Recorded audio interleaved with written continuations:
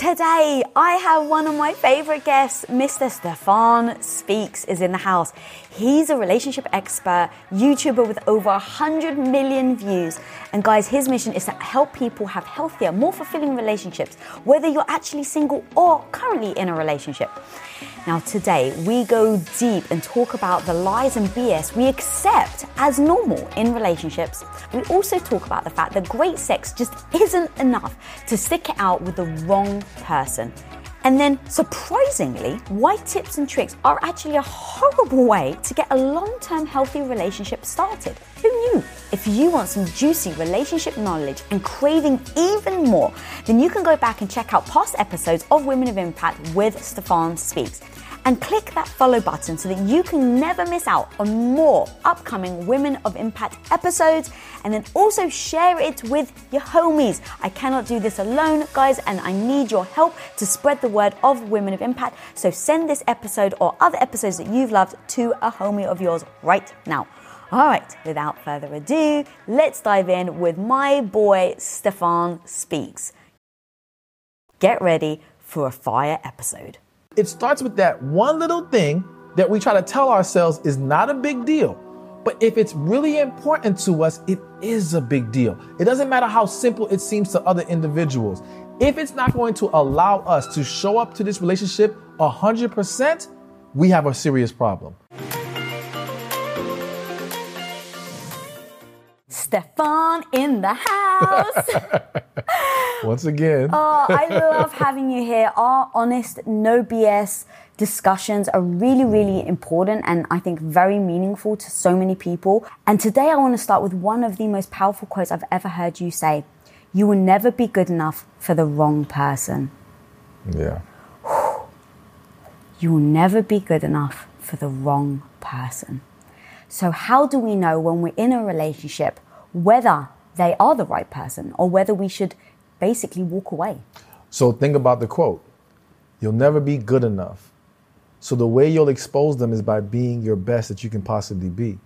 And if it's still not good enough to make this relationship work, create harmony for both of you to be happy, then we know this isn't a match. So even look at it from the standpoint of, all right, let's say they require certain things. They require a certain level of communication from you, require a certain level of sex from you, all these things.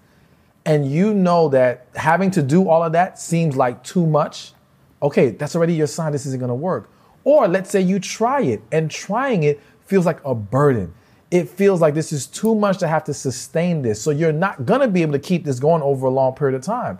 Again, that has exposed you two are not best for each other. I feel that a lot of people are making it harder for themselves to see what's in front of them because they're not coming with their best self. What do you mean by that then? Meaning they're holding back. A lot of people have walls up. They're guarded coming into relationships. They haven't healed from past traumas. And so by holding back, you're essentially giving your partner a free pass to do the same. All right. You're essentially validating dysfunction with your own dysfunction. Now, people may not see holding back as dysfunction because to them, it's a defense mechanism. It's how we protect ourselves. But I always say the same walls you have up to protect you are the same walls blocking your blessings. Because in a relationship, love cannot flow in and out with a wall up. It's restricting your ability to receive and give it. So you don't get to see the full potential of this relationship. You don't drive out darkness with more darkness. So you're not going to drive out their insecurities by you holding back. You're not going to drive out where you two are not in alignment by holding back. No, by you showing up as your best self, you will get to see. And not only will you get to see if the problem is them, you'll get to see if you're lacking in certain areas.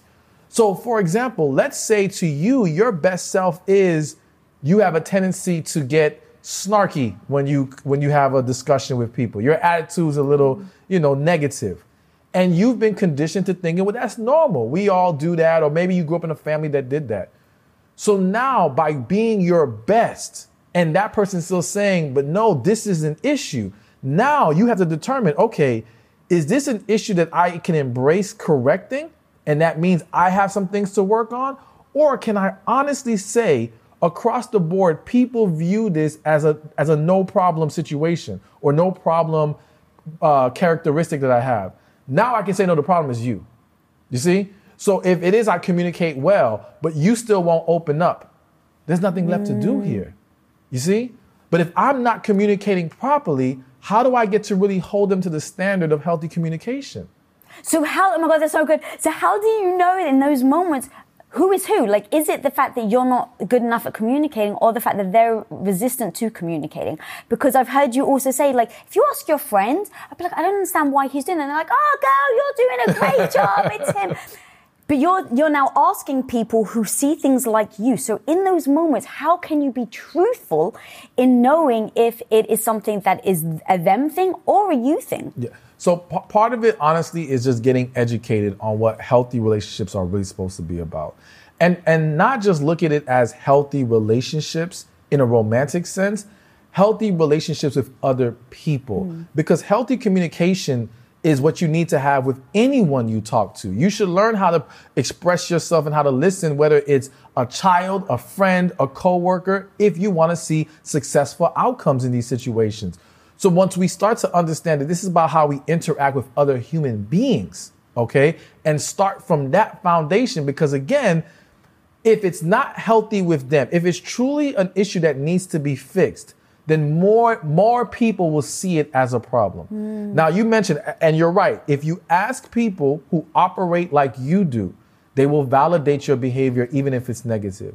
So you've got to be willing to go outside of that circle sometimes, or someone that you can honestly say has successful communication with people. This seems to be someone that everyone feels comfortable talking to, enjoys talking to. I enjoy talking to them. All right, this is the person I should be asking. But don't ask the person who also has a problem communicating with other individuals that other people are also shying away from opening up to. Clearly, they don't have that answer. You see, because they're not, or at least they're not implementing that answer at the very least. So I think it's recognizing other individuals who are successful in that area, but gaining a general education of how we successfully coexist with other people in various aspects and different relationship dynamics. God, that's amazing. But then you also have to really want to hear the truth and see the truth, because I get it. I've been that person that defends myself because I have low self-esteem. And so in those moments where maybe you've got conflict or maybe you're trying to work on this relationship, it's somewhat a protective mechanism to say it's them and not me. So I think you have to really want to hear the truth so that you can see if it's them or you. Because if it is you, I now, with a growth mindset, think of that as being a beautiful thing because now I can improve myself. Yes. And I think also consider this. So let's say you're in a relationship, your partner says, I have an issue with your communication style. And initially you're like, well, no, there's nothing wrong with it. Everyone else thinks it's fine. But listen to what they're suggesting. So first ask them, okay, well, what would you prefer? Or how would you prefer I communicate? What do you want to see? Now, if what they're suggesting is doable for you, even if you think you're fine with communication, how does it hurt you to adapt or to embrace what they're saying? Now, if while you're trying it, you're not feeling uncomfortable in the sense that you can't do this or this is wrong or this is going against who you are, then why not continue to do it? Because clearly it's at least a better form of communication for them. It's going to help the relationship get better. So there is a question also of how badly do I want to make things work with this individual? And it's always about if what they're asking me is causing me to cross a line that's against my values or makes me uncomfortable. So to use an example, let's say sexually real quick. Let's just say they're into something super kinky, all right? And that's what they want you to do more in the bedroom. But doing that goes against your personal beliefs, it disgusts you, it makes you uncomfortable. Okay, that's not something that we can then do. That's how you know, okay, we're just not a good fit then. Because the things that you need, I can't supply that. And if I try to, it will go against who I truly am and what's important to me. But what about when it's like, well, it's not that bad.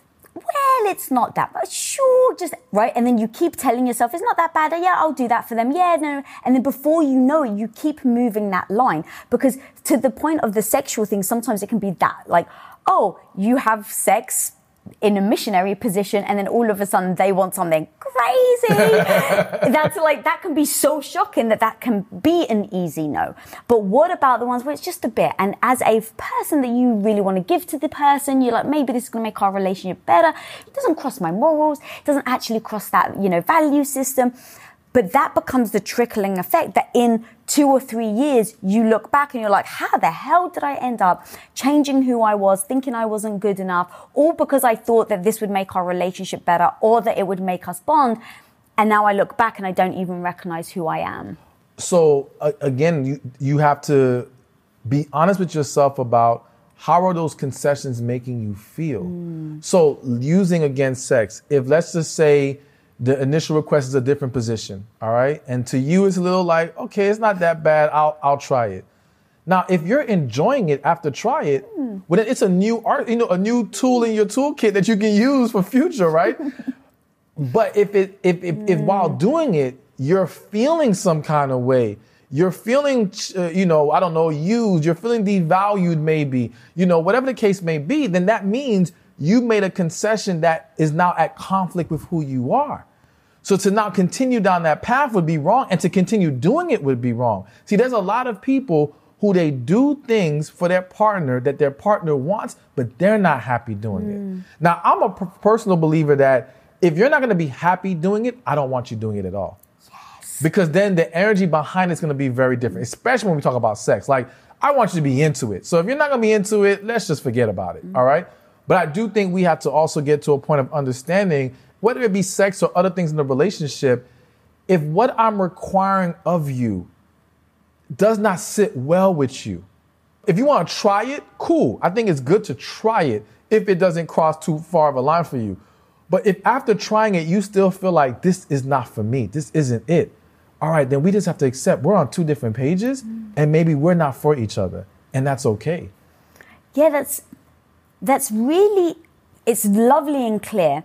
But I think there's so many things that also get in the way with that, right? Because it's like, you've spoken about like when you invest your time, there's so much where it's like, well, I've tried, we've been together for a year, we may as well try more. So these are things that I think that we can also start to ignore and not necessarily realize, hey, these were actually moments where maybe you should have really addressed it or walked away, but you don't, you kind of brush it off. Maybe it's just something small. And then before you know, now you've invested your time and your energy, and your family are invested now. Your friends are all invested, right? Everyone gets invested in this relationship. And now it becomes even harder to really assess whether they're right for you. So I agree. And that's the reason why I want people to understand we've got to get to the mindset of understanding who we are first, and then who we align with, who we truly fit with. Because yes, it can get tricky now with family, kids may be involved, all these different factors. But my concern is this, and this is what I've seen in my years of coaching couples. It starts with that small thing, all right? So I had one situation where there was a couple, she loved going out dancing. While they were dating, they would go dancing every week. They get married, I want to say a month into it, no more dancing, all right? Now, to a lot of people, that's not a big deal. Just stay, it's okay. My concern is this. Now, first I would tell her, address it with him. Let him know how it's making you feel and that you need this as part of the relationship because that's important to you. And if he loves you, I believe he will make the correction. But let's just go with what typically happens. Either she doesn't say anything, or she says it, but he has excuses, and despite all his excuses, she continues to be with him. But it doesn't change the fact that she's unhappy that she's not going out dancing anymore.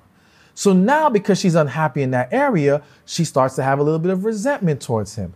Now, with that resentment, she can no longer be sexually receptive to him as much as he wants her to be. She might even be lost attraction to him in certain ways because he's not pouring into her in that way anymore.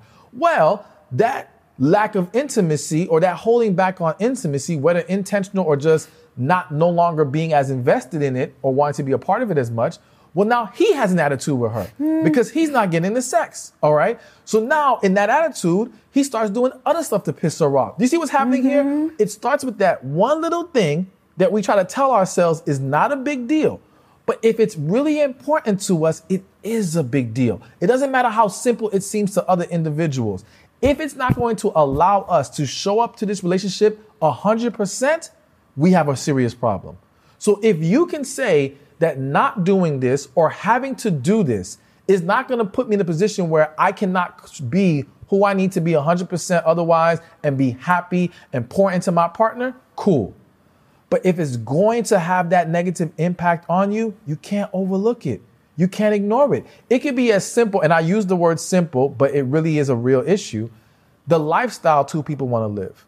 I've seen couples where, for example, the woman is what some would consider bougie, all right? She loves a more fine living, luxurious lifestyle, okay? But the guy, the husband, he's the type where if he sees a dirty couch on the corner, he's like, oh, new couch.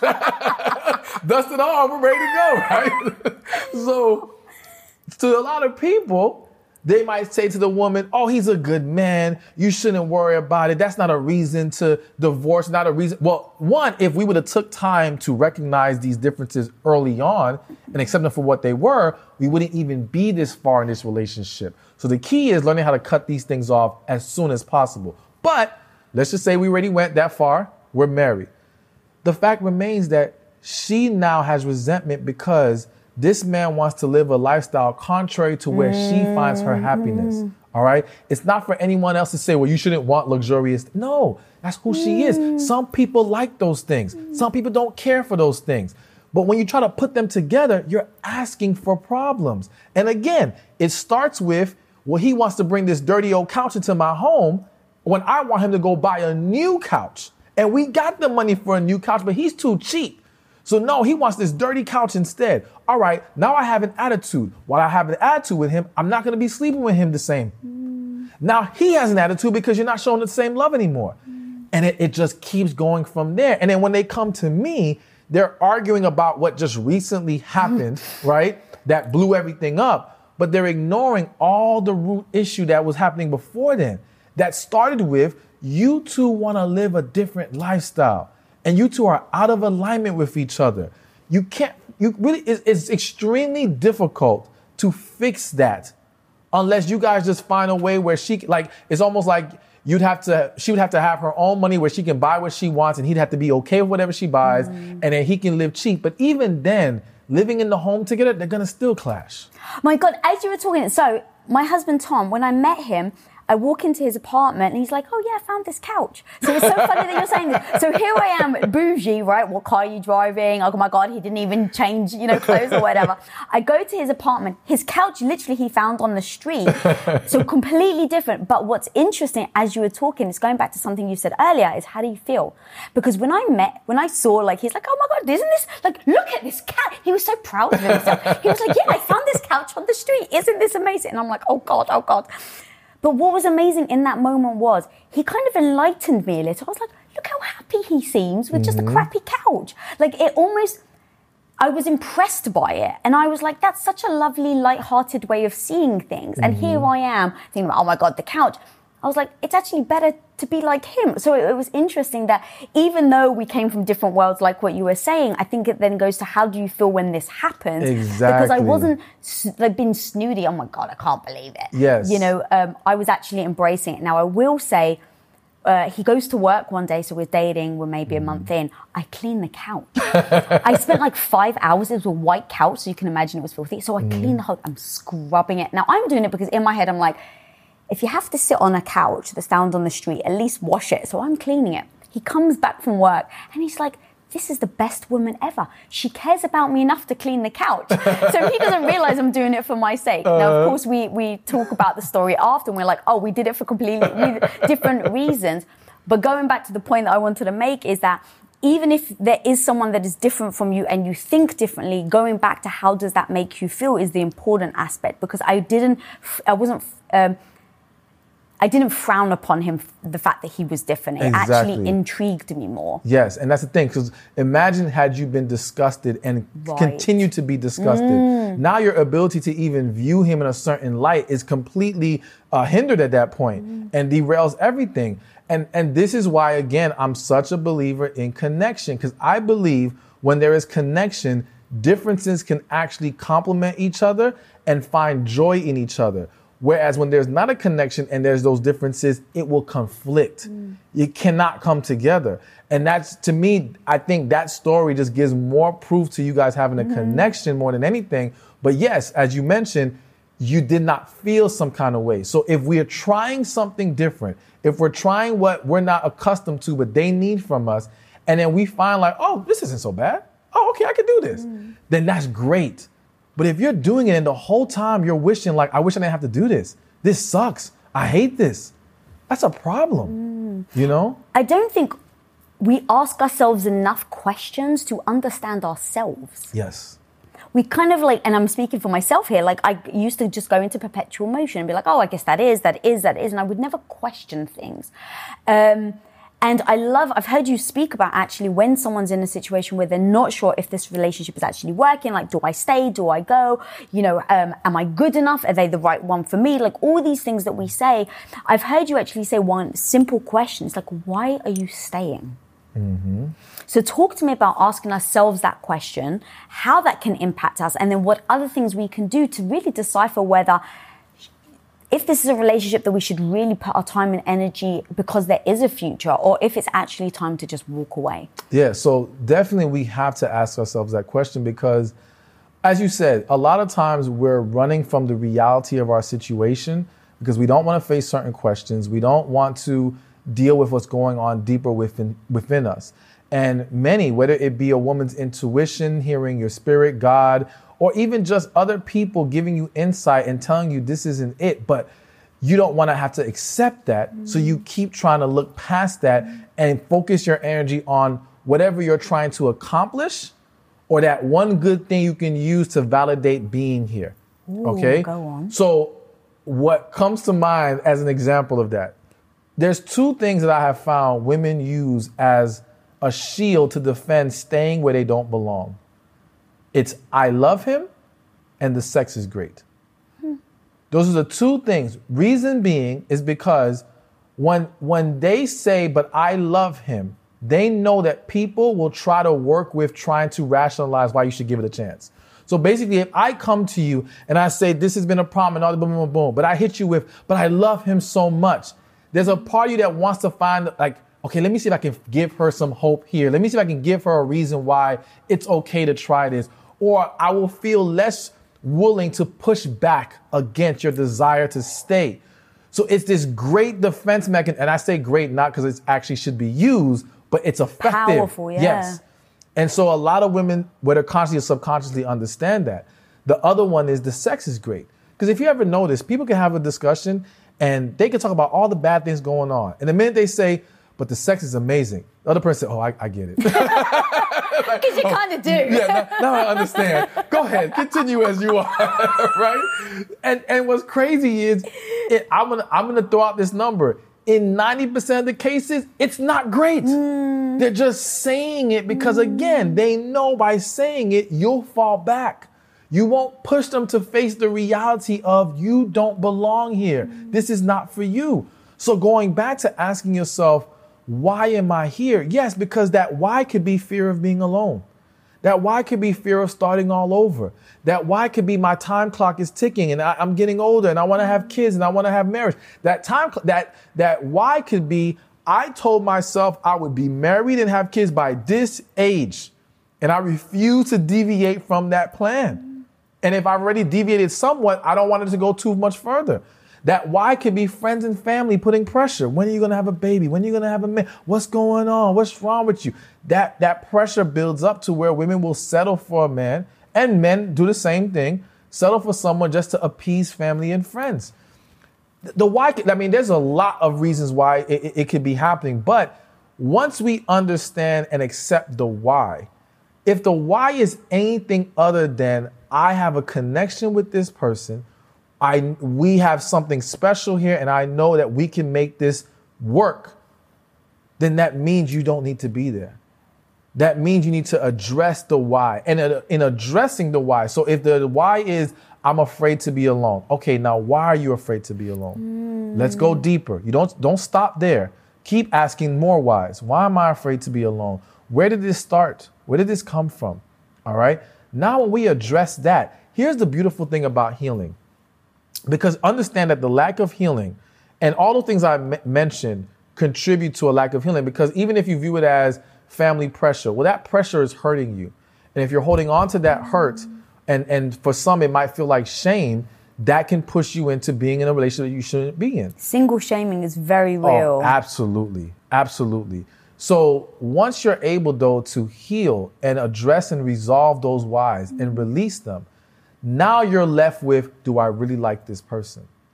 Now it becomes so much clearer, because if those motivations are now resolved and gone, now you're like, wait a minute, I don't really care for this individual. It's kind of like how you'll have some women, and it kind of goes back to what you mentioned earlier about you're trying to be this person to make it work and only to look back and like, how did I get here?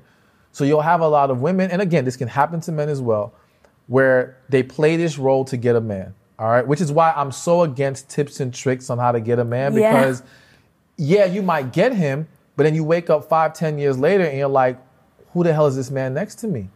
Why am I here? This is not me. This does not work for me. You were not walking in your truth the whole time. Don't change yourself to please somebody else. Exactly. Yeah. And now another why that happens is I don't want to face the reality that I chose the wrong person. I don't want to face the reality that I lived this life and gave all this energy for nothing. And it's not really for nothing, but it feels like for nothing in that moment when you're faced with, do I leave? I did all this and built all this, even if it was on a fake representation of self. It's hard to now accept that, acknowledge that, and say I have to walk away from it. So what happens is, rather than asking why we're here, we start trying to tell ourselves why we should stay. Well, the kids. Well, the family loves him. Well, I don't want to have to be single and dating again. I don't know what's out there. All these things. You start to convince yourselves why you should stay rather than asking yourself, why are you here to begin with? If you own your own business, when an employee leaves your company, whether on good terms or bad, it can feel, I hate to say it, but it actually can feel personal, like you and you alone are the one to blame. And it actually may even trigger you to lock down your business, not open yourself up, and not actually risk trying anyone else. Like you actually would your heart after a bad breakup and avoid looking for that new partner altogether. Well, let's face it, sometimes we can do that with highs as well. And trust me, guys, I've been there. I get the thought of bringing in a new stranger into your business actually fills your heart with more anxiety than it does love and joy. But when you post your jobs on LinkedIn, you can actually feel the confidence that you will find the right person for the right job fast, because LinkedIn isn't actually just another job board. LinkedIn has a vast network of more than a billion with a B professionals, which makes it the best place to hire. Because guys, it gives you access to professionals that you actually can't find anywhere else. And so LinkedIn does all that while making the process easy and intuitive, which then makes hiring with confidence easy when you have that many quality candidates. And it's so easy, in fact, that 86% of small businesses get qualified candidates within 24 hours. So post your jobs for free at linkedin.com/Lisa. That's linkedin.com/Lisa to post your job for utterly free. And of course, terms and conditions always apply. God, that's so powerful. And everything we're saying really is understanding yourself, because I think that's where the power comes, is understanding why maybe you've stayed, asking yourself all those questions. Like if you say, and I love that you're giving us very tactical things for us to then start to dig deep within ourselves. So if you're the type of person that's right now in a relationship, you're not sure, maybe it's tumultuous, you're not sure whether you should stay or go, like even just saying, okay, why are you staying? If your answer is because I love him or because the sex is great, okay, don't judge yourself. Like I'm all about us always giving ourselves the grace to just say this is, and now how do I want to show up? So if you're using those answers to now go a little deeper and say, okay, well, the love thing, okay, if we can acknowledge this is a thing that's not allowing me to go deeper, cool, no judgment, let me just write that down. And now what are those questions? Let me add to that, because you can go deeper. All right, so your answer is you love him. Why? Why do you love him? I once asked a woman that question, and everything she listed was what she did for him. So her belief of the love she had for him was really an attachment she had based on the investment she was making into him and the hope that she would get a return on that investment. All right. So Even if you say the sex is great, okay, why is it great? You should be able to tell me. Because again, it's very easy to use that as a superficial answer to kind of just say, okay, well, that's the reason why we don't need to go any further. No. Tell me more. Tell me more. Because a lot of times they can't. Now it's like they'll get stumped and like, well, it's just fun. No, why? Are you actually getting your needs met? Are you actually satisfied?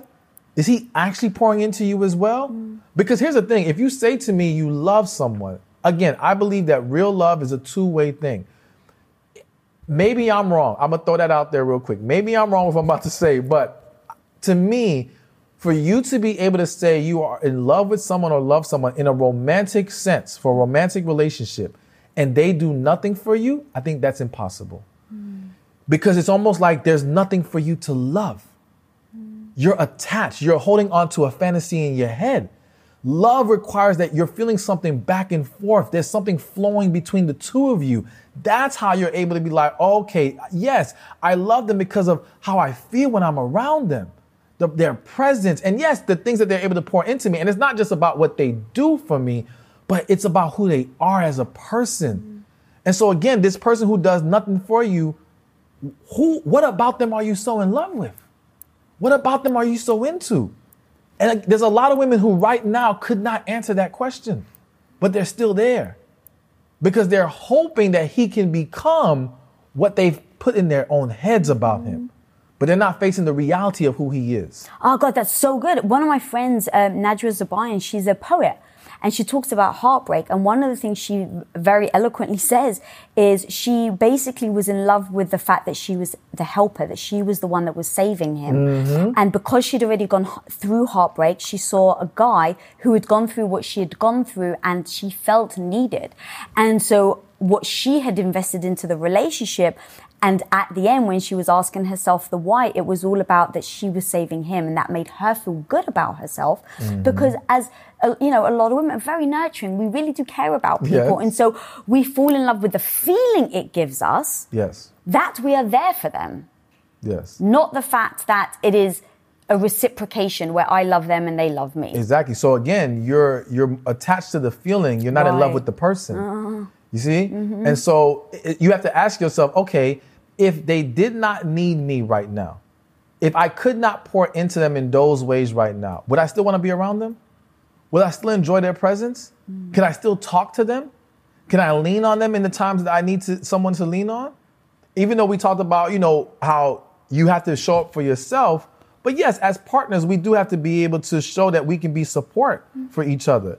And if that man is none of those things, then again, you have to recognize the difference between what you're holding on to. And so many people are holding on to the fantasy, the feeling, but not the person. And that's why like when some relationships end, the woman is more devastated about the fact that her chance of getting married is gone.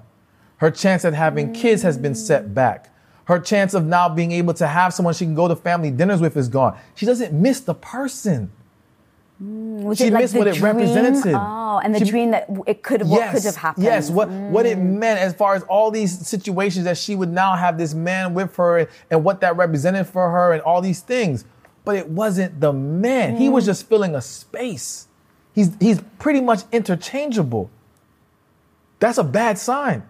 You should not be with someone who just feels so, like I can just remove them, put someone else in their place, and I'm going to be just as good. Yeah. I don't think we realize we're doing it. I think it's very subconscious.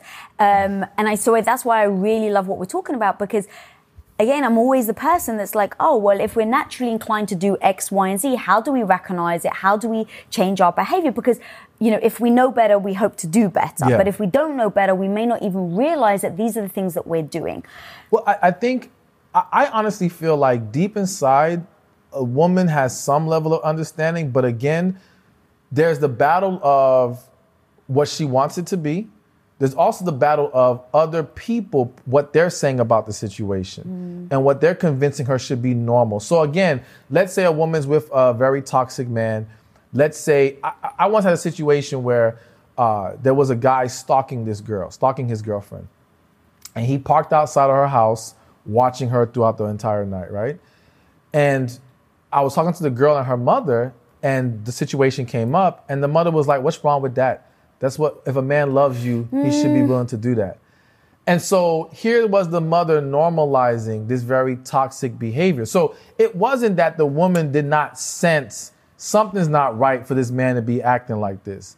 But when you have someone else telling you, no, that's not a problem. Or if let's say you got cheated on, or let's say you were even physically abused, but you come from a family that the lineage has had abusive relationships. And they're all going to say to you, oh, well, you know, that's how men get sometimes. Don't worry about it. It's okay. Because if they didn't leave their situation, how are they going to push you to leave yours? And in order to feel okay about the fact that they accepted that situation, they have to make you accept yours. Because now if you leave, they have to ask themselves, why didn't I leave? And that's a hard pill to swallow. So I think that a lot of it is influence from other people who convinced this woman that, nah, this is okay. As well as, again, she wants so badly for this to work that she ignores what she knows deep inside.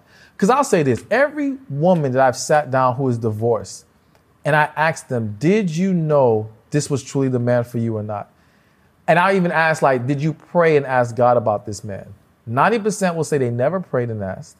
10% will say they prayed, asked, they felt it was a no, and they married him anyway. So I've yet to meet the woman who says, I felt this was the man. I never saw any issue. I believe this was it. It was a match made in heaven. And yet here we are, completely divorced and devastated.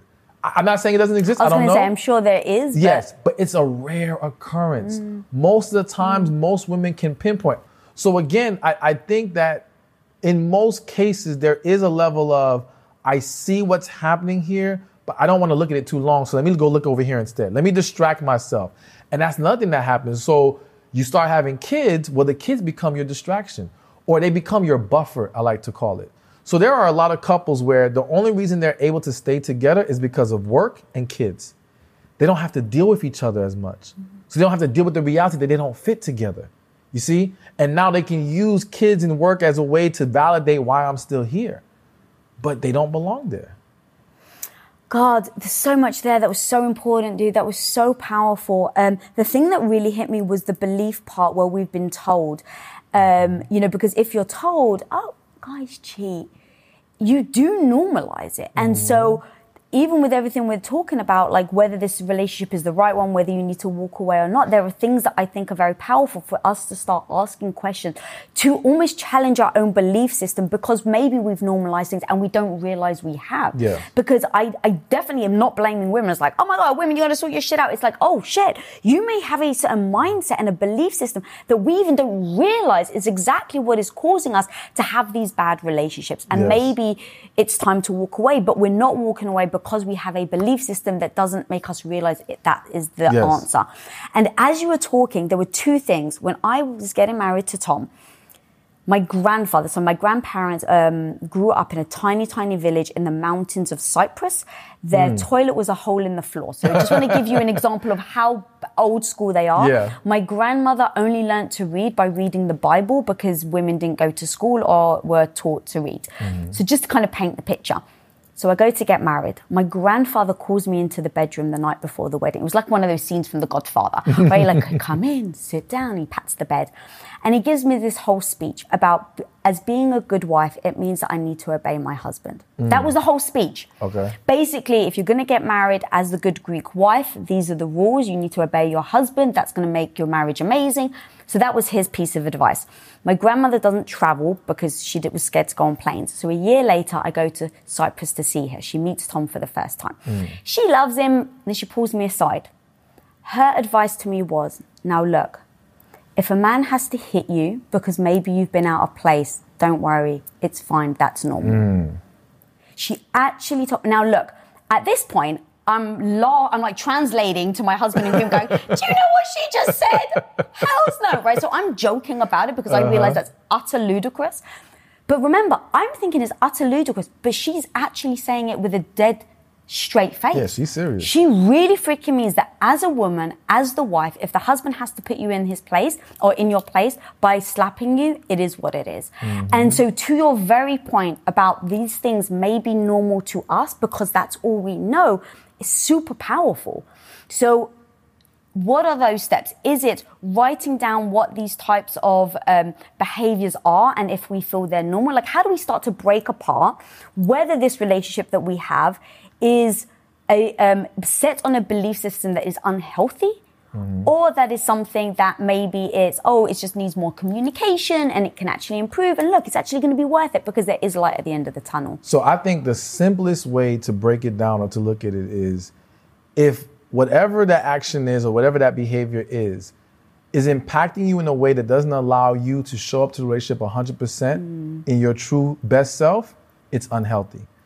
So it doesn't matter how normal it is. So again, if, let's say, using physical abuse, if someone normalizes physical abuse, but that physical abuse now makes you more timid around your husband, feeling less safe, doesn't allow you to be as happy and as cheerful, it doesn't matter how normal it was from the families that you came from and what they passed down to you. It's unhealthy because you can't live in your truth. You can't live in your happiness. You can't live in your peace. You see what I'm saying? So even let's talk about, like, there's people who normalize a lack of a sex life in marriage. Having sex once a month, once every 2 months, right? And again, if you can honestly tell me that despite that, you two can show up 100% for each other and love each other and do all these things, fine. That means it works for you. But if you know that's causing resentment, anger, whatever the case may be, it's causing you to even want to look outside the marriage, then it's unhealthy. It doesn't matter how many people are doing it. It doesn't matter how normal it is. And really the real word is how common it is. You see, I don't like to use the word normal because, again, that's how we kind of normalize it, you know? Yeah. So it's like, no, it's a common thing, but it's an unhealthy thing. So to me, anything that's at conflict with you and your spirit, we need to address it and we should not accept it. So it doesn't matter what it is. So even using the example of, I'm thinking about, like, if a man is with, going back to the whole lifestyle thing, a man's with a woman that likes to spend money and she has him spending a ridiculous amount of money to where it has him feeling nervous, uneasy, uncomfortable. This is unhealthy.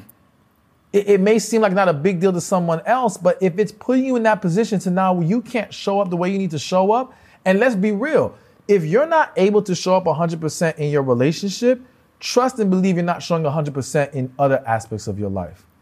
That stuff lingers. So people can think, oh, I can be in this unhealthy relationship but be the greatest mom ever. No, you can't. No, you can't. You can be a great mom. I think it's possible to still be a great mom. But are you your best self? Are you really giving your kids what they deserve? No, because your cup is empty. You're drained. If you were getting your cup filled, it'd be a different story.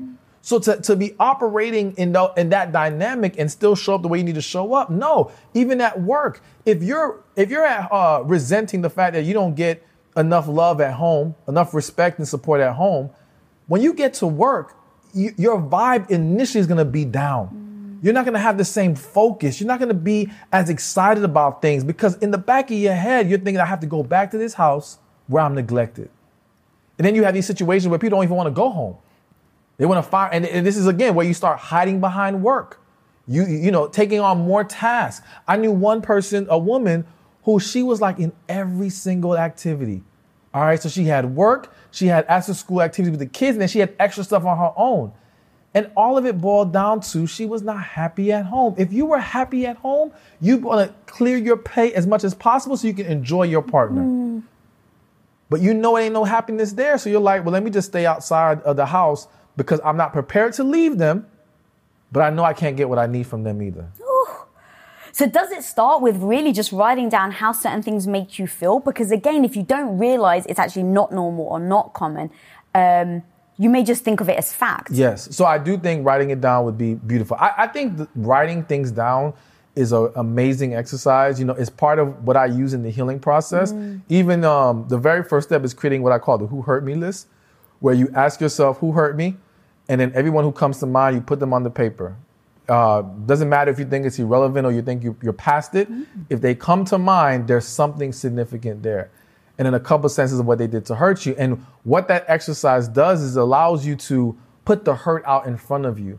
And you may be surprised who comes out because you've been suppressing stuff for so long. But when you ask yourself that question and really allow yourself to dive deep within yourself, you start to uncover a lot of things. So going back to what we talk about, understanding what is not healthy for us and doesn't work for us, writing it down is great because now you're putting it out in front of you. See, what happens to a lot of people is in that moment, this didn't feel good. I didn't like it, but now I moved to the next distraction to not actually process what just happened here. You see, so I never really deal with the fact that I'm not happy about this. And because I'm not dealing with it properly, I can't articulate it properly to my partner. So it goes unaddressed. Because that's another issue that I would find. Even though we're talking about like recognizing when you should leave and that point that you have to walk away, there's a lot of relationships that end and both parties don't really know what the issue actually was. Really? Yes, because it wasn't properly articulated. And again, the issue that they're arguing about is on the surface and they're not going beneath it. They're not understanding. And let me also say this, because a lot of women don't realize, and I say this with love, you have to be very clear and specific with men. We don't read between the lines very well, okay? So you may think we should be getting it, and we really don't, because you have to say it for what it is. So here's another example where I had a client, he was going to go see his family with his fiance. They're out there, and I guess it's time to go to sleep and shower up, and the family laid out towels or whatever, but there was only enough for him. The girlfriend or the fiance flips out on him, right? You know, you never consider me, you know, so on and so forth. And his response is, it's just a towel. And so when he came to me, I was like, no, she wasn't mad about the towel, man. Okay, listen to what she was trying to say to you. You don't consider her. She doesn't feel like she's, you know, a priority in your life.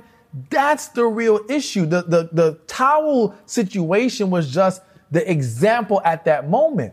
But for a lot of men, even though she may have said it, because the main focal point was, why weren't there any towels out here? He's thinking, oh, she's just mad because there's no towels. Let me just make sure next time she has her towels. No, problem's not solved. So you have these couples that end up in divorce or break up, and both parties may not have understood. So the man tends to not understand because, again, his struggle with reading between the lines and her not being as concise and clear about what the issue is. The woman tends to not always understand because the man never even said anything. He didn't, because he may have felt like there's no point in telling her, she's not going to listen. So he kind of shut down on her and he didn't fully express what she needed to know. Or he tried it once and she didn't receive it well and he stopped after that. So he may have said it at least one time, but he didn't make an effort to really break down and help her understand why I feel like this. And going back to another example of when it's time to go, sometimes you have tried and you've expressed everything and you've been clear, but they refuse to get it because they don't want to get it. They don't want to accept your way of doing things. They don't want to accept what you need. And that just means you guys don't belong together and it's time to walk away. Yeah. So true. I love the towel thing, by the way, because as you were saying, I was like, but also there is the other side to it where, let's say as the female, you feel like you're getting neglected. They're just not paying attention, right? They're not being kind. Maybe they're not thinking about you. And, you know, I think a partnership, really, you should be thinking about each other. And so let's say they've let it go because it's not a big deal. It's just a towel. It's just this. It's just that. And then let's say you've done it 5 or 6 times. And I know I'm just going to put my hand up and say I've done this to poor Tom, where I've let things go because I've realized it's just a bloody towel, Lisa. It doesn't mean he doesn't care about you.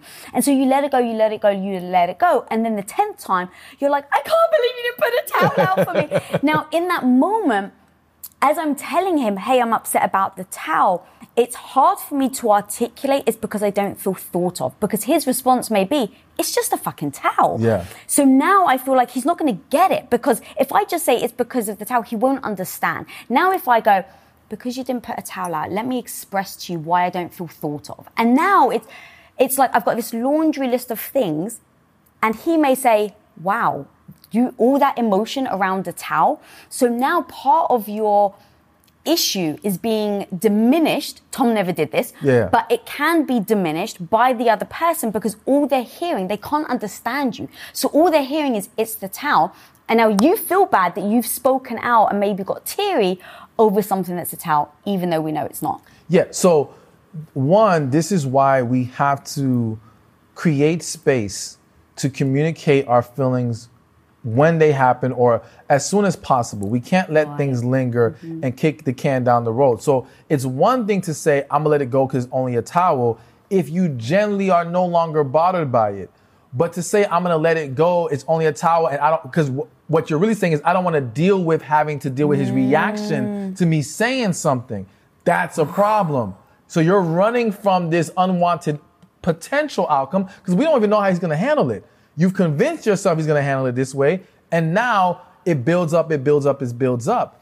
I also think that, again, when that woman is going through that experience, she has to understand it's not about the towel, and it's not just about you feeling neglected in that moment. The reality is that you've been feeling like this. The reality is that he showed you this in other ways, but because you were either afraid to address it before or did not know how you want to say it or whatever, you kept suppressing and suppressing and suppressing. So yes, now that the towel is the trigger to now everything coming out, and let's be honest, in that moment, like it's like emotionally dumping on someone, and that's hard to take all of that. And I think that for some men, to stay on it being a towel is a defense mechanism. Because like, okay, this is way too much to deal with right now. I'm just going to be like, yo, you tripping about a towel. Right? Because the minute if I acknowledge all this other stuff, this is a whole new discussion. I'm not trying to go down that route. So I'm going to keep it on the towel while you're trying to bring it to something else. And we have this conflict. But I think that also, again, speaks to how we're communicating throughout the relationship consistently about what is and isn't working for us. That's why I'm a huge believer in like a relationship checkup. So part of creating a structure of communication, I believe there should be like a set day. Maybe it's once a month, once every few months, maybe 6 months, maybe once a year, whatever works for people. But this is an agreed upon time that we make time to sit down and we go over what's working, what's not, what I need to see improve on both sides. We get everything out, And that way, because we have an agreed upon structure, it's so much easier to come to the table and one, be prepared to talk and be prepared to listen because we already know this is coming. All right.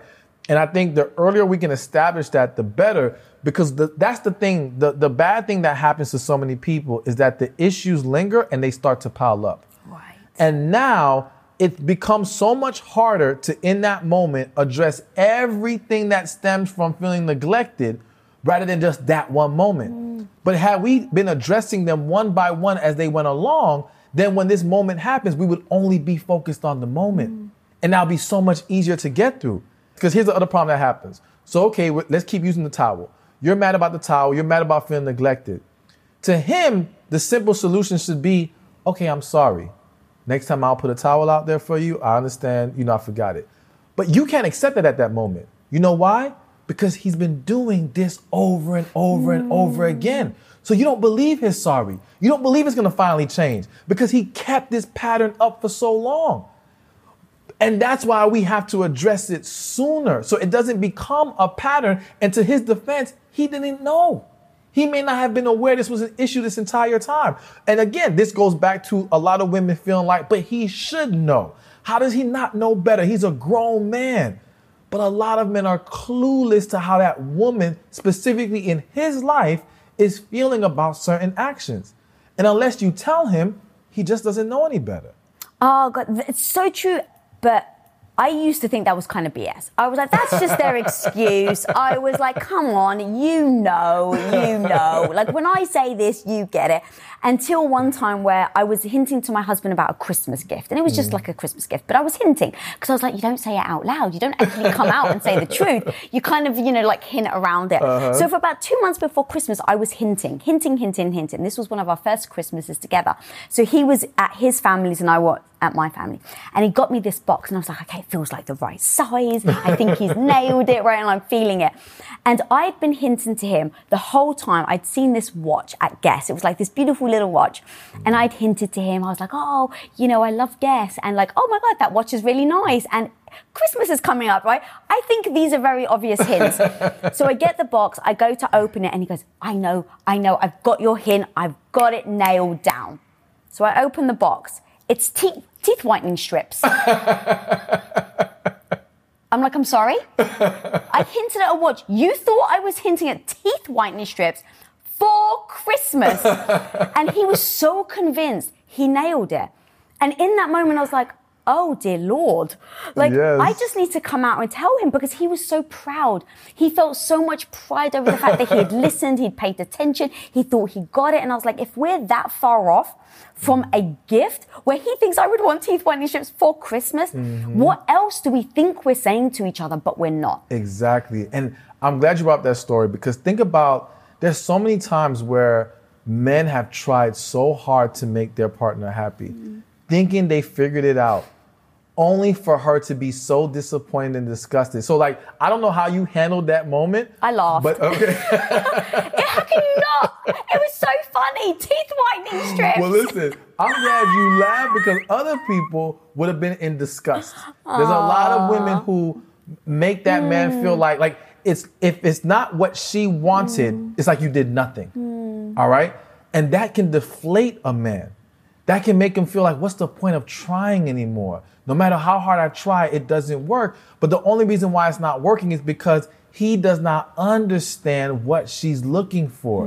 And she feels like he should know what she's looking for. And I always say, on one end, I feel like women aren't as good at dropping hints as they think they are. All right? Clearly I wasn't, let's face it. And then on the other end, men are horrible at reading hints. All right? Same thing happens even in the dating process where you're trying to get a man's attention and a lot of guys, they just don't catch it. Even me, I can be very oblivious. I can walk down the street and I'm not noticing anything. And if I'm with a friend, they're like, did you not see this woman staring at you trying to get your attention? And I'm like, where, right? So in relationships and in marriage and all these things, a lot of men, like, they'll say to me, if I just knew what she wanted, I would do it. Like, some cases are men that are not willing to pour into their partner and they're just not the man for her. Other cases are men who love their partner, love their woman, wants to make her happy, but he doesn't know what to do. And I think that that's where it comes to the intention because Tom really, like, leading up to it, he kept saying, I'm so proud I figured it out. Like, so his intention was so beautiful. He really did try to figure it out. And so when I saw the intention, I was like, well, what am I going to do? Like, if I'm now disgusted, it's like slapping him in the face. Yeah, like, that's actually just a cruel thing to do. Yes. And because of that, he was actually so heartbroken because he was so excited that he thought he figured it out that afterwards he's like, please, for my own heart, like, for the sake of my own heart, please just tell me because I want to make you happy. And I failed. And now I feel badly. And then, of course, I started to feel badly. I was like, well, I don't want you to feel badly. But it all came to the intention. I think that's why I ended up laughing. And this was 20 years ago and the story still stuck with us. Yes. But look at that. Even with you just laughing at it, he was still disappointed because he didn't hit the mark the way he thought. And that's what I'm saying. Like, a man who loves a woman really wants to make her happy, takes joy in it. Even if you don't hit the mark all the time, you want to feel like she genuinely appreciates this and this meant something to her. The thing with men is if they do something and they feel like it doesn't get a positive response, they will stop doing it. So it's like if a man started to bring flowers to his wife every week, and at some point he just felt like she's just very neutral about it. Okay, here's my flowers, puts it to the side, that's it. There's going to come a point where he stops giving the flowers. But if she's always showing how much she loves it and appreciates it and she's pouring back into him, he's going to keep giving her those flowers, you know, if he genuinely loves her. So I think this goes back to the differences between men and women. Women want men to be able to read the situation and understand it because that's what y'all do. All right? You guys are evaluating every little detail. You notice this. But here's what's funny. Women will dig deeper into the details. They'll analyze a lot better than the man. But a lot of times y'all might still get it wrong. Oh, yeah. All right? And you rely more on your analyzation rather than actually what he said. So, for example, you could ask a man, what do you want for your birthday?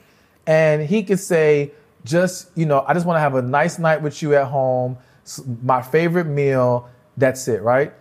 And the woman thinks to herself, I'm going to throw him a surprise party. He's never had a surprise party yet. I know he's going to love that, right? He told me he wanted this, but he doesn't really mean it. Oh my God. And then what happens is, so now it's in reverse. So you see how Tom felt like he had it, but he was wrong. And, he wanted to see that response from you that said he nailed it. Well, now on the flip side, this woman decides to do what she thinks would be better rather than what he said. And then when he doesn't show excitement to it, she's pissed off. Because you've gone to all this work and Exactly. effort. I did all of this and you're not appreciating what I did. But to that man, it's like, I didn't ask for this. I told you I wanted that thing over there. Like, men have no problem being very clear. So you don't have to interpret as much when it comes to what we want. And they'll flip it the other way. If the guy asks a woman and she's like, I just want a night at home. She gets home and it's just a night at home. It's like, where's the party? Exactly. Yes, exactly. I make fun, but Yes. there is, and so as an entrepreneur, one of the biggest challenges you will face is the negative voice in your head. You know who I'm talking about, that maybe not so small part of you that loudly doubts your abilities to actually pull the things off and make a living from your passion project. But you gotta overcome that negative voice in your head, homie, because I'm telling you, you can do it. Especially if you use Shopify. Now, Shopify is an all-in-one global commerce platform that helps you sell at every stage of your business. From launching your business to hitting $1 million, Shopify has got you completely covered. And with all the built-in Magic AI award-winning customer service and the internet's best converting checkout, you have everything you need to shut down the voice of doubt and make all your amazing business dreams a reality. That's exactly why, guys, I love Shopify. So if you want to start growing your business with more customers and sales, shut that negative voice down and prove her wrong that you can do it, Shopify is here for you. So go and sign up for just $1 a month with your trial period at shopify.com/Lisa, all lowercase. Again, guys, you can go to shopify.com/Lisa right now to grow your business no matter where you are and what stage it's in. That's shopify.com/Lisa. This is why it's important. Like, I love this conversation because I'm all about, like, we just perceive things differently. Yeah. And if there's no right or wrong here, it's like, look, us women, we do a certain way. And does it give you the results you're looking for? And that was the biggest key with me and Tom, where it's like, I felt like, well, if I have to tell him, then, you know, does he care? And I was like, well, hang on, am I getting the results I want? Yes or no? Mm-hmm. And the answer was no. And he felt badly because he wasn't getting the results either. So I was like, oh, this actually, in me trying to quote unquote test him, is actually making it worse. And that was the one thing he just said, please don't test me. Like, don't test me that I'm going to guess, because I'm going to be bad at it. Yes. And so I'm always going to fail. And that's going to make you feel like you're not thought of, but it's not the case. Exactly. And so being able to have that transparent conversation is super important. And as you were talking about what we kind of say and like what we actually mean, I just learned actually say it. Like, babe, I want to party. I want to go to Vegas. I want to do it. And now that's exactly how we communicate, because I used to be the person that wanted the surprises. If you surprise me, it meant you love me. And I just realized I wasn't getting the results. So now we just changed our conversation to what do you actually want? And don't test the other person, just tell them. But I was the person, Stefan, that I thought guys wanted the sexy lingerie, the candles. So literally one night I'm surprising Tom, and I bought this special lingerie, and I put candles everywhere, and I put a blanket out, and I put soft music on, and he walks in the door. And then afterwards, he's just like, you know, you could just have floodlights and be naked on the bed, and like, I'm very happy. Like, the candles and the lingerie are for you. And I was like, what? I was like, this uncomfortable bloody lingerie isn't for me. He's like, I just want to get it off you. Now, look, I understand not every guy's like that. Yeah. But in just realizing, oh, he doesn't actually care about all that. And now if I'm projecting what I think he wants onto him, actually it's not fair on him either. Exactly. And also it makes my life easier as well, not to have to now guess. Exactly. And I think, even if you like surprises, then you have to understand that you can't have an expectation on the surprise. Ooh. You see? So it's like, okay, I understand that it can be anything. I don't know what it will be. I would just be happy that it was a surprise. It was spontaneous. I didn't expect it. And I'll appreciate that. But in the moments where I know I want a specific thing, yes, it would be wise for a woman to just be straightforward about, this is what I would like. This is what I would want. Make the man's life easier. And again, I think some women have this mentality of, well, if you tell him, you're making it easy for him. Like, it's not showing that he cares enough to find out. But him doing it shows that he cares. Yes, that's the effort. You know, there are tons of women right now who could tell their man exactly what they want, and he won't do it. So the fact that a man does, that's something to appreciate and celebrate. So I think, women have to just be more willing to be honest about it. But I will say this. I do encourage men to try to learn to get more in tune with their partner and try to get to a point where you can read her a little bit better. I don't think we'll ever be perfect with it because we're not you. We don't live in your bodies.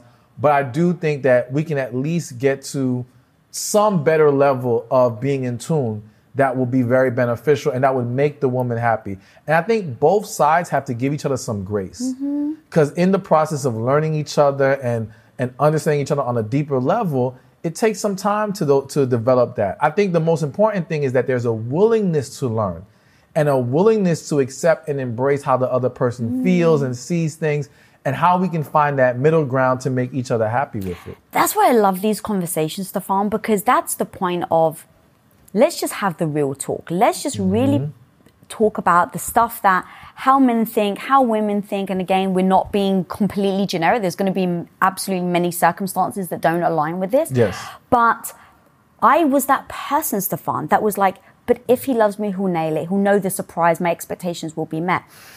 And it was only because time after time, I just realized I wasn't getting the results and Tom's heart was breaking each time that I then had to change the way that I saw things. So this isn't a like, oh my God, I can't believe men are like this and women are like this. It's like, okay, let's just talk about the reality. Ask yourself if this is now serving you. And if it's not, how do you and your partner adjust and pivot so that it does serve both of you? Yes, absolutely. And this is why I'm such a big advocate of accepting the differences between men and women. Yeah. Because once we understand and accept it, we can create that harmony that you're talking about, and we can focus more on the results, as you mentioned. I think people sometimes get too caught up in certain processes and how it should go. No, all that matters is that we get to a point that we're both happy and pouring into each other, and we're good.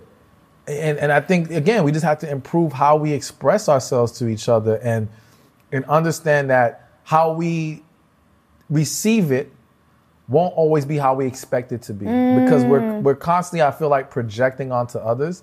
Like another example I'll give you is I've been on some shows and I mentioned how I try to tell men, like I've noticed where if a man's in a relationship and let's say they're walking down the street and the woman says, I don't feel safe here.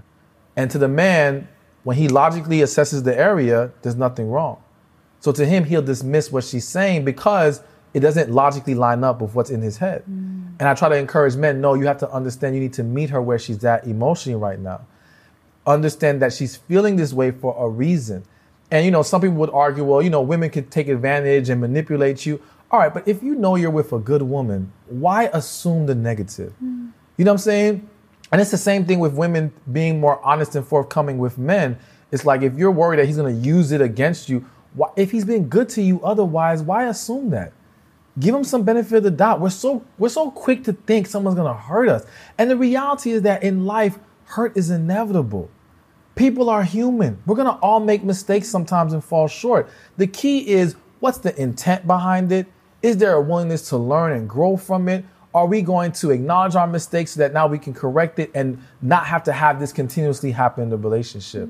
But going back to that example of the getting in tune with her emotionally, again, because now once he dismisses her, she feels devalued and dismissed in that moment. Especially when it comes to safety. Exactly. And it could be in any kind of different, I have a few popping in my head, but, and that's where I think, again, if a man would just start to understand she's not wired like you, you have to respect her wiring. You have to expect the way that she's built.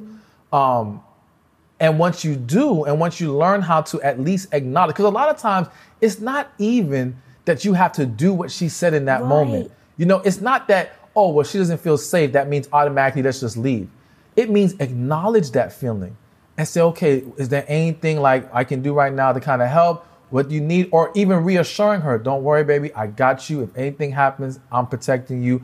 That makes her feel more comfortable and it doesn't make her feel dismissed in the moment.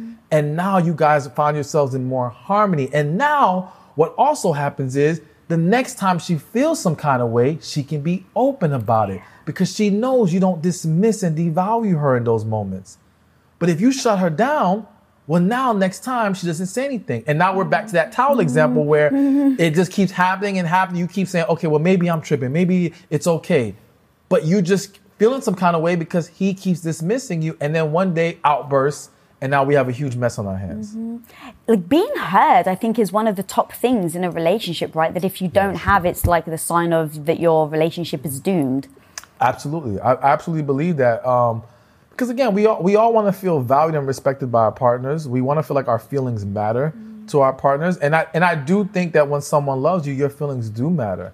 And so I'm a firm believer if they're dismissing you constantly, that's a problem. And I think that's a sign of that either they are the wrong person or they are not emotionally healthy enough to be in a relationship with you right now. And you know what? I feel the need to mention that right now. When we talk about walking away and ending some of these relationships, I want people to understand that sometimes it doesn't mean this can't work out later. It just means it cannot work out under these circumstances. And sometimes people have to fall apart before they can come back together. So I think sometimes people are afraid because they think this is the ultimate end. If this is a person that you have a connection with, for example, or that you feel very deeply for, but right now, let's say there's a conflict because time and that time is causing fights and arguments because you feel like you're not getting the quality time you need from them and you feel neglected. All right, it doesn't automatically mean this can't work with them. It just means right now it can't because they can't maybe get off of work the way they need to. Maybe you have too many obligations right now. Maybe it's breaking apart, getting your situations in order, and then coming back together to make it happen. So where's the fine line then between that versus the couples, which this was my ex-boyfriend. We broke up like 30 times. It was like, turbulent argument, we're done. And, then you go apart or you end up having this friction. Now I was much younger. So the communication piece, everything we're talking about, I wasn't equipped for any of this. But it definitely was, this isn't going to work, let's break up. And then it's the missing part, right? You miss them or you miss a feeling that you have. And then you either convince yourself, which I did, I convinced myself that, maybe we can make it work. Now that I've had distance, I actually realize this is the one for me. And then you keep getting back with them because either you've convinced yourself or they've convinced you. Okay, so let's use the not having enough time for each other example. You break up because you guys are always fighting about not having enough time for each other. During that breakup, you feel like you took time off. You feel like you're in a better place. You love this person. You want to get back with them. You miss them. You get back together. You're going to break up again. You know why? Why? You never addressed the issue of the time. That's it. At the end of the day, there are some people who just believe you should never get back with an ex. I think that's nonsense. I think that you have to evaluate it on an individual basis. Different circumstances call for different measures. If the issue that led to the breakup has been addressed and corrected, okay, you can give it another chance. If not, then it's pointless to try it again. And that's what most people do. Most people get back together without properly addressing and resolving what led to the breakup. So you're going to constantly be in the same pattern over and over again. And not only is it addressing it and correcting it, it's understanding it. Meaning, if this man did something to hurt you and now he wants you back, he should be able to explain to you why that action was a problem. Oh. See, because if I can easily say, I'm sorry, I won't do it again. It won't happen. It won't happen. Okay, why shouldn't you do it again? What if he says, because I hurt you? Okay, why do you think it hurt me? It's like that earlier thing where we kept going with the why. You got to keep going. Show me that you understand what the root issue is. So let's say he flirted with a woman. Well, I understand that flirting with women is inappropriate and we shouldn't be doing our relationship. I need to respect, what we have here. Okay, good. Right. But just saying, oh, I'm sorry. Why? Because it was wrong and you didn't like it. Okay, why? Why didn't I like it? Why do you think it was a problem? You know what I'm saying? Show me that you get it. Now, when I see that you get it and you've corrected it, all right, we can give this another try. Yeah, I believe you have the 3 things of basically you should keep trying if he acknowledges it, he understands and accepts it, and then number 3, he's consistent in the effort to try and fix it. Yes, absolutely. Talk to me about that last one. So here's what I feel the need to mention first. I think it's very important, especially when it comes to marriages and long-term relationships. So what I have found is, let's say the couple is a married couple, they've been fighting, let's say he hasn't been helping with the kids and he's been kind of emotionally neglecting her, right? So she's at her wit's end and she feels like, you know what? He needs to show me that he's serious about fixing these things before I fully give myself to him. So now he's trying. And for the next 2 weeks, he's watching the kids. He's sitting down, talking. He's doing all these things. But because she has it in her head that I'm not ready to give myself because I don't trust your progress, she keeps holding back. He starts to feel like this ain't working. What's the point? And after 2 weeks, he reverts back to the same nonsense. Now, some people can make the argument, well, if he really changed, he wouldn't revert back to the same nonsense. That's a fair argument. However, if he's trying to put forth an effort in things that maybe weren't second nature to him, maybe he wasn't accustomed to doing, but he's trying to get into that mode, and he's not seeing anything that shows him this is actually working, he will stop. That's how men are wired. So when we talk about a man consistently putting forth the effort to correct, we have to understand there needs to be, I hate to say it like this, but kind of a reward system, all right?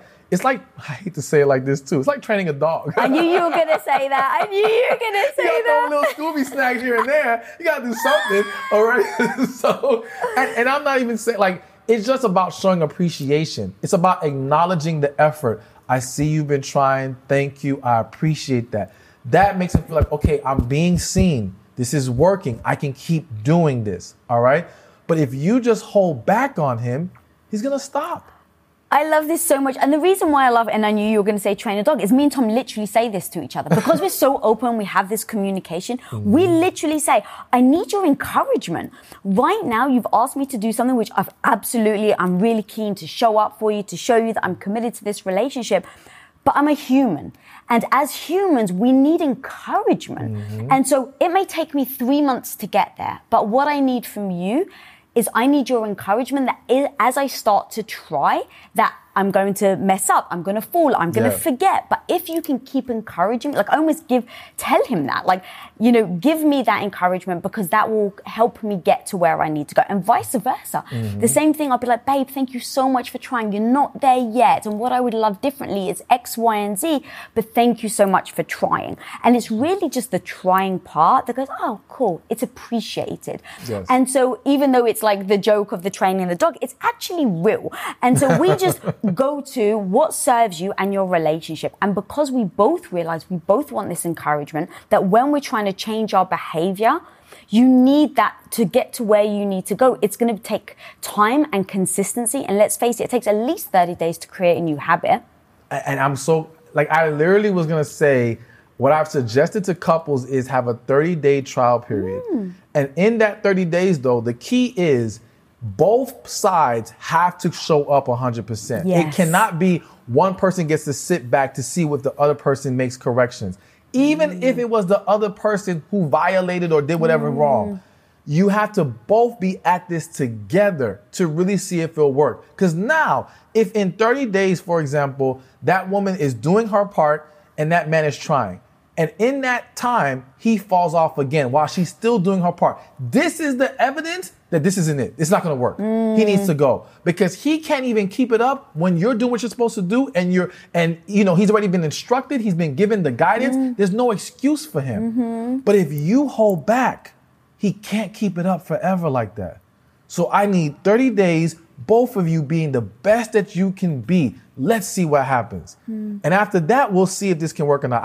I've had some couples, it reignited their relationship. Everything worked. I've had other couples realize this isn't going to work and we fall apart. But it gave them the clarity that they needed. That's what I was going to say. That's really the key, right? Is to be able to go, oh, this relationship is definitely worth the work. And look what happens when we both put time and energy into it. Or like, oh my God, we've both tried and thank God we now realize this isn't going to work. Exactly. Otherwise, we would have just spent the last 5-10 years going down the wrong path. And I think that that's so much about what I've heard from people with COVID, where many relationships either realize, oh God, we basically were ignoring that this relationship was broken and we should have left years ago. Or people were like, I needed this to reconnect with my partner. Yes. And that goes back to the example of how people are just using distractions and buffers in their life to tolerate their relationship. COVID had removed a lot of those buffers and distractions.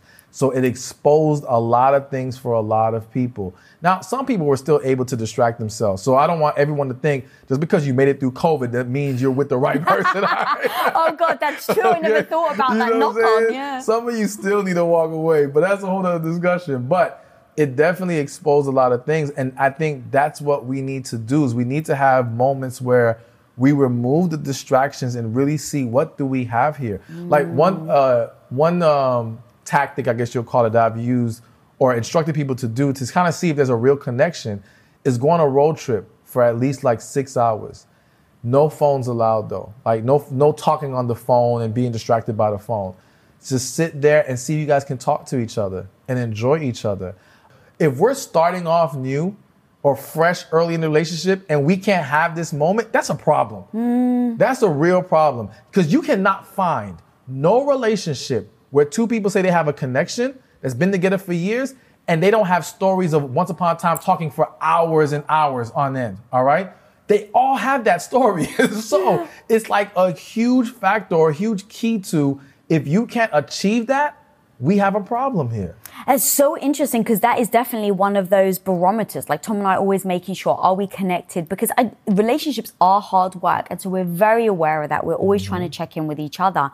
And what are your barometers to be able to judge if it's a good relationship or not? And, one of the things is, do we laugh together? That's like one of the things. If we're not laughing together, something's wrong. Either one of us is stressed, but to be able to come together, like that is very important to us. So we need to address if one of us isn't laughing when we're with each other. And do we just conversate? So Tom and I, we go on vacation. We literally can sit there for 9 hours and just talk. And people are like, what do you do? And we're like, we just talk. And they're like, about what? And you're like, to be honest, anything and everything. Yeah, like you don't even think about it. It's almost like it's sitting on. I can't even believe how much we just talk, right? Me and you, we've got this like chemistry where we're able to just really have this beautiful conversation. And I think that becomes a natural thing. And if you don't have it with your partner, especially, right? You should have it with friends and family. But if you don't have it with your partner, that really is a sign. And with Tom and I, because we're business partners as well, I'm very conscious of, have we just been speaking about business for the last 2 hours? Because that's also the difference. Is I don't want my relationship just to be about business. So it's not even just assessing the time, but it's assessing the quality of conversation as well. Yes, absolutely. Absolutely. And I think, again, a lot of people overlook that and overlook the need for it. But it definitely is a great indicator that you have something real here. And I would argue that I believe that when it comes to romantic relationships, when two people are able to talk like that, is because there's this underlying desire to want to talk to each other. So it's almost like we want to find something to talk about because we just like talking to each other. So we might be repeating the same stories over and over again. And we already had this discussion how many times? We don't care. Yeah. We're still enjoying it every single time because we have that draw to each other. Whereas you have other individuals, it feels like they're forcing it and they can't keep it going for too long. And again, they immediately need a distraction. Well, let me jump on my phone. Let me go watch the kids. Let me go do this. Let me go do that, because they don't enjoy each other's presence. Okay, with everything we're talking about, the thing that I really want to make sure we touch on is, as we're starting to assess, can this relationship work? Is it worth the effort? Do I need to leave? Like, is this becoming toxic? All these different discussions. There's one thing is, we have been told, or a lot of people believe, that there's only the one that's out there for you. Now, I think that could be a reason why some people hold on to relationships maybe longer than they should, because they believe, but this is the one. And so if I can overcome X, Y, and Z, then it's going to work because they're the one. So what do you think about the one? Do you think there is? And then do you agree with me on the fact that it could be somewhat toxic to people? And when I say toxic, a reason why people stay longer than they should. Okay, so one, I want to say yes, as far as it can be a very toxic mindset. It has caused a lot of problems. With that said, I actually still technically believe in it. You believe in the one? So let me break it down like this. Again, I'm a big believer in connection, and connection is not something that you experience with everybody. You can experience chemistry with tons of people.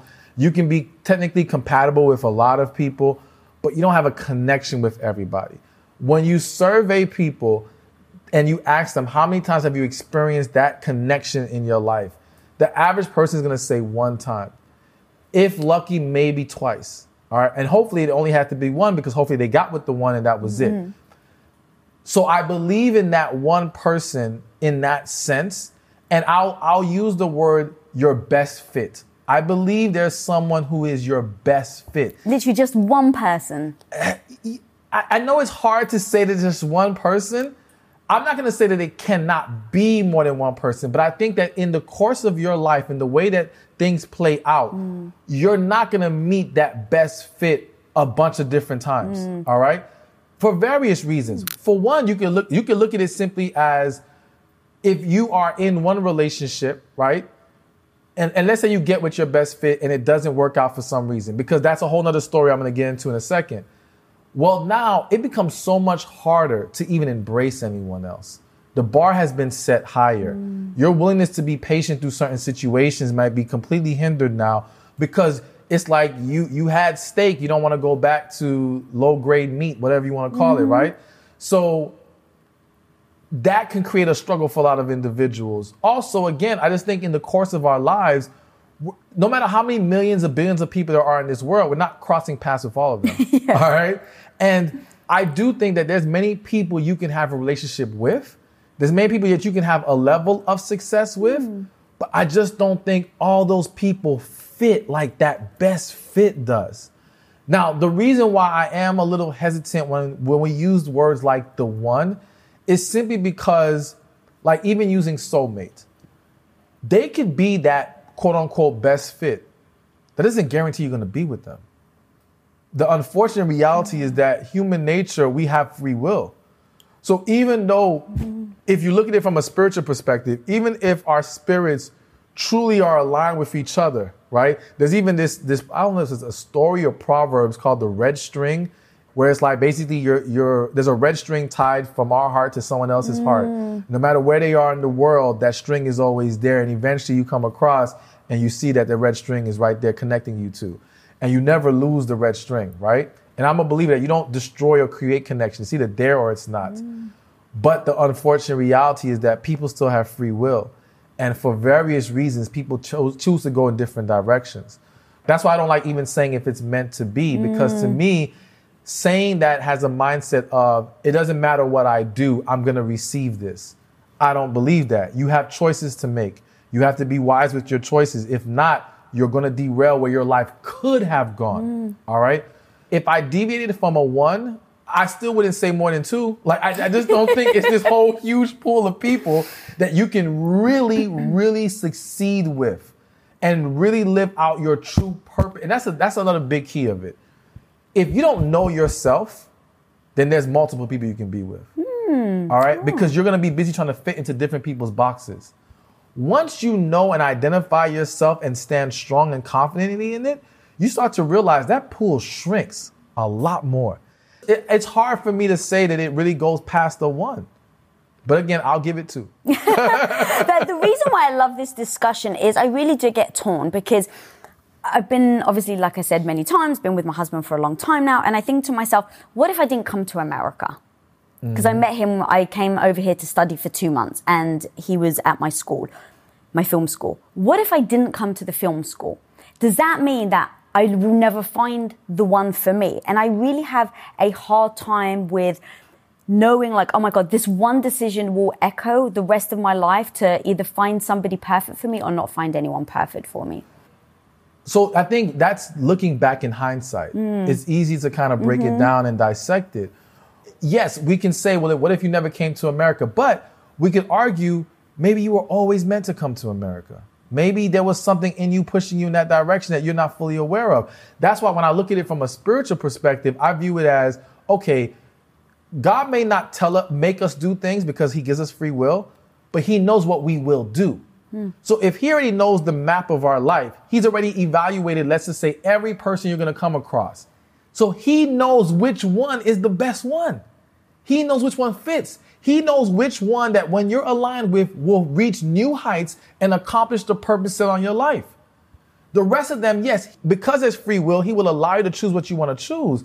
But it's almost like a father. You came to your father and you had 10 guys and you said, which one should I marry? And your father might say, well, listen, they're all great guys, and I love you, so whichever one you truly want, I think I'm going to honor you, but this is the guy I like. It's not going to be, I like this one and this one, so just choose one of these two. All right? And if you're God, I don't need multiple options to give you. I'm God. Like, I know which one is the right one. So to me, I just feel like if you have a relationship with God and you're using that to guide you, he knows which one is that person who is the best fit. But again, people have choices in life, and some people don't choose their best fit, you know? And so that's why nothing is guaranteed as far as that is concerned. As you were saying that, my dad didn't want me to marry Tom. So Tom went to him and asked for his blessing to marry me. And my dad said no. Wow. But he said, thank you, I respect you, but I just want to let you know I'm going to ask your daughter anyway. Thank God you didn't listen. Yeah, I know. And look, my dad was always very gracious. He never was like that guy that like stopped talking to me or anything, but he definitely was like, you guys come from different cultures, different countries, different backgrounds. And I'm not to cut you off, but I'm so glad you mentioned that. So I have this conflicting view on compatibility. So I've always said compatibility is like at the bottom end of it. So there's connection to me, the highest, chemistry, and then compatibility. And my argument has been is because compatibility is a very logical breakdown of who should come together, who would fit. So as your father said, well, two different backgrounds, two this, you know, blah, blah, blah, blah, blah. It's not compatible in his head. But the actual definition of compatibility is two people coexisting in harmony. So now I mentioned on Jay's show, like, okay, I'm changing my view on it because that compatibility we need. And even though on paper, you and Tom did not make sense, you two were still compatible because your differences complement each other. Because again, I feel that underlying connection that's there is what makes everything else work. Oh my God, that's so good. Dude, that's so good. Because you're right. People have bucketed compatibility as exactly that. Oh, you're both religious. You both come from this place. You both do this. Okay, great. You're compatible. Yes. Because to your point, I was brought up Greek Orthodox. I was christened, go to church, I speak Greek, and Tom wasn't christened, doesn't speak another language, didn't believe in God. And so when we first met, to me, it was never a problem. Like, I never was the person that I had to marry someone that believed the same thing as I did. And so when I met him, I was just fascinated of his beliefs. Like, I love all different types of religions, beliefs, ways of thinking. And so I was like, wow, you don't believe in God? Like, I think you're the first person I've ever met that doesn't believe in God. Like, tell me about it. And so I was fascinated. And so when we were talking about marriage after he proposed to me, a big thing was, it's important to me that we get married in a Greek church. I dreamt since I was a little girl that I would walk down the Greek church, down that aisle. And he said, absolutely, I'll get christened. But I need you to know I'm getting christened for you. And so we can get married in the church, not because now I believe in God. And I was like, of course, I don't expect you to. And because we were so in harmony with respecting each other's ways of doing things, it never was a conflict between us. But I knew there's no way I could tell my dad that he didn't believe in God, because I knew my dad, that was kind of like, that may have been like the breaking point for him. But it was the compatibility that we were both accepting of how each other saw things instead of forcing each other to see things our way. Yeah, and see, and that's why, again, that's why I'm such a big believer of connect. I keep saying that because I believe that like can trump everything. And I'll be honest, I'm the type that like, if I was your friend at that time, I would have said, don't proceed. Simply because like I'm a big believer in, if one's not a believer and one is, we're asking for trouble down the road. Now, again, there's always exceptions to every rule. And I think you and Tom are just such an example of an exception to so many rules. Okay. I don't know if that's good or bad, Stefan. I think it's good. But because I think, again. But I'm misleading everybody. Well, and that's why I kind of mentioned it, because I want people to understand that, you know what? I love this. What you guys have at the core of it has allowed you to conquer a lot of these things that normally will destroy a relationship. So I want people to understand that though I still advise at trying to align with people who have the same beliefs as you, if you ever try to overlook that issue, you better be able to say that there's a connection like no other in this relationship. Otherwise, there's no way it's going to work. In most cases, that will bring it down at some point. You know what I'm saying? Unless that there's a shift in belief systems in the other to where now they're on the same page later on down in life. But everybody can't take that kind of a risk or whatever. But yeah, I want people to understand that, because I do think that, again, when there's connection, I feel like differences don't conflict. They somehow mesh together. It's this weird thing. Like, I don't know how to fully articulate it, but this is where opposites can truly attract, is when there's a connection there. But when there's not, I just feel like, no, it starts to be, all these little things start to wreak havoc and just destroy everything. Yeah, and I think the two things that we also had was we had respect for each other, utter respect, and then the communication piece, because there was zero judgment on either side. He never judged me, oh my God, you believe in God? And I was like, oh my God, you're godless, right? Like, neither of us judged each other. And then the communication piece was, all right, if we're going to get married, what does our wedding look like? If we're going to have kids, what does bringing up our kids look like? And we had this discussion before we got married, because I said it was very important to me that our kids got christened, that they went to Greek school, and that he'd never mocked or pushed down my belief system. And so we had all this, and he was like, I would never do that. Like, we will bring up our children. We chose not to have kids in the end, but it was, we will absolutely have them christened. We will absolutely teach them about the Greek Orthodox religion. And then as they get older, a part of what was important to him is then allowing them the space to choose as they got older, and not forcing them to say, no, this is what we believe and this is what you must do. And so having that kind of happy communication, I was like, yeah, you know what? I don't need my kids to believe the same thing I do. I don't need my husband to believe the same thing I do. And then, to your point though, over time, I ended up questioning my own beliefs. And then over time, I actually, now I am in a place where I don't believe in God. I believe in a higher spirit, and I don't know what that is. And so I've kind of gone on this journey of exploration, because to say, no, what we are, and once we're dead, like, I think that's naive. But also I can't explain it yet. And so I have evolved and pivoted, but I've also like researched Taoism. I've got friends that are Muslim. I've got friends that are Jewish. And so I think it's actually beautiful to be able to explore things. But again, I grew up in a certain way. But once I started to look at the way I was brought up, I realized I only did it because I was told to, not because it actually felt true. But I love the Greek Orthodox religion. I love the beauty of church and tradition. And those were all things also that Tom just respected. And that's the other thing, kind of going back to the two keys that Tom and I had, was the respect for each other and then the communication. Because if you respect each other and then communicate your opinion, if you disagree, now you can just part ways with utter respect instead of trying to push each other into a direction. Absolutely. All right, Stefan. I can just keep talking to you forever, but I've been told that we got to wrap. Where can people find you? Where can people find all the amazing things that you're doing?